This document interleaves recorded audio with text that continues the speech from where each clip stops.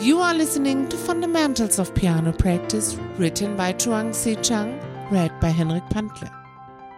Chapter 1 Piano Technique, Part 2 Basic Procedures for Piano Practice, Section 4 Starting a Piece, Listening and Analysis.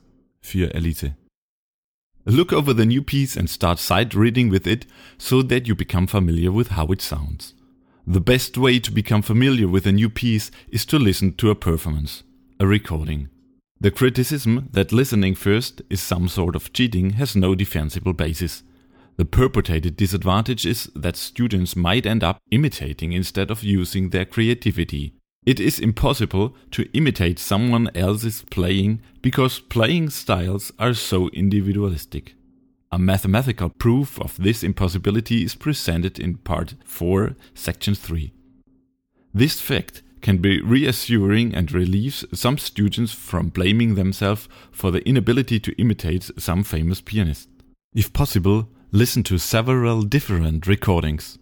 They can open up all sorts of new vistas and possibilities.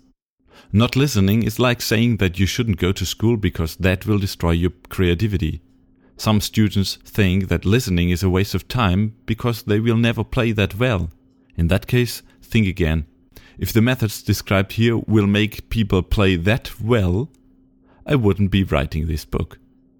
What happens most frequently when students listen to many recordings is that they discover that the performances are not uniformly good, that they actually prefer their own playing to some of those in the recordings. The next step is to analyze the structure of the composition. This structure will be used to determine the practice program. Let's use Beethoven's Für Elise as an example. The first 4 bars are repeated 15 times, so by just learning 4 bars, you can play 50% of the piece. It has 125 bars. Another 6 bars are repeated 4 times, so learning only 10 bars enables you to play 70% of it. Using the methods of this book, therefore, 70% of this piece can be memorized in less than 30 minutes because these bars are quite easy. Application of this method automatically commits those sections you practice to memory. Among these repeated bars, there are 2 interruptions that are not easy. When you can play these interruptions satisfactorily using the methods described below, join them with the repetitions and voila! You can play and have memorized the whole piece.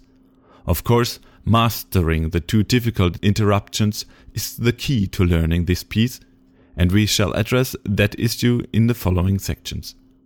A student with 2 years of lessons should be able to learn the required 50 different parts of this piece in 2 to 5 days and be able to play the whole piece at speed from memory.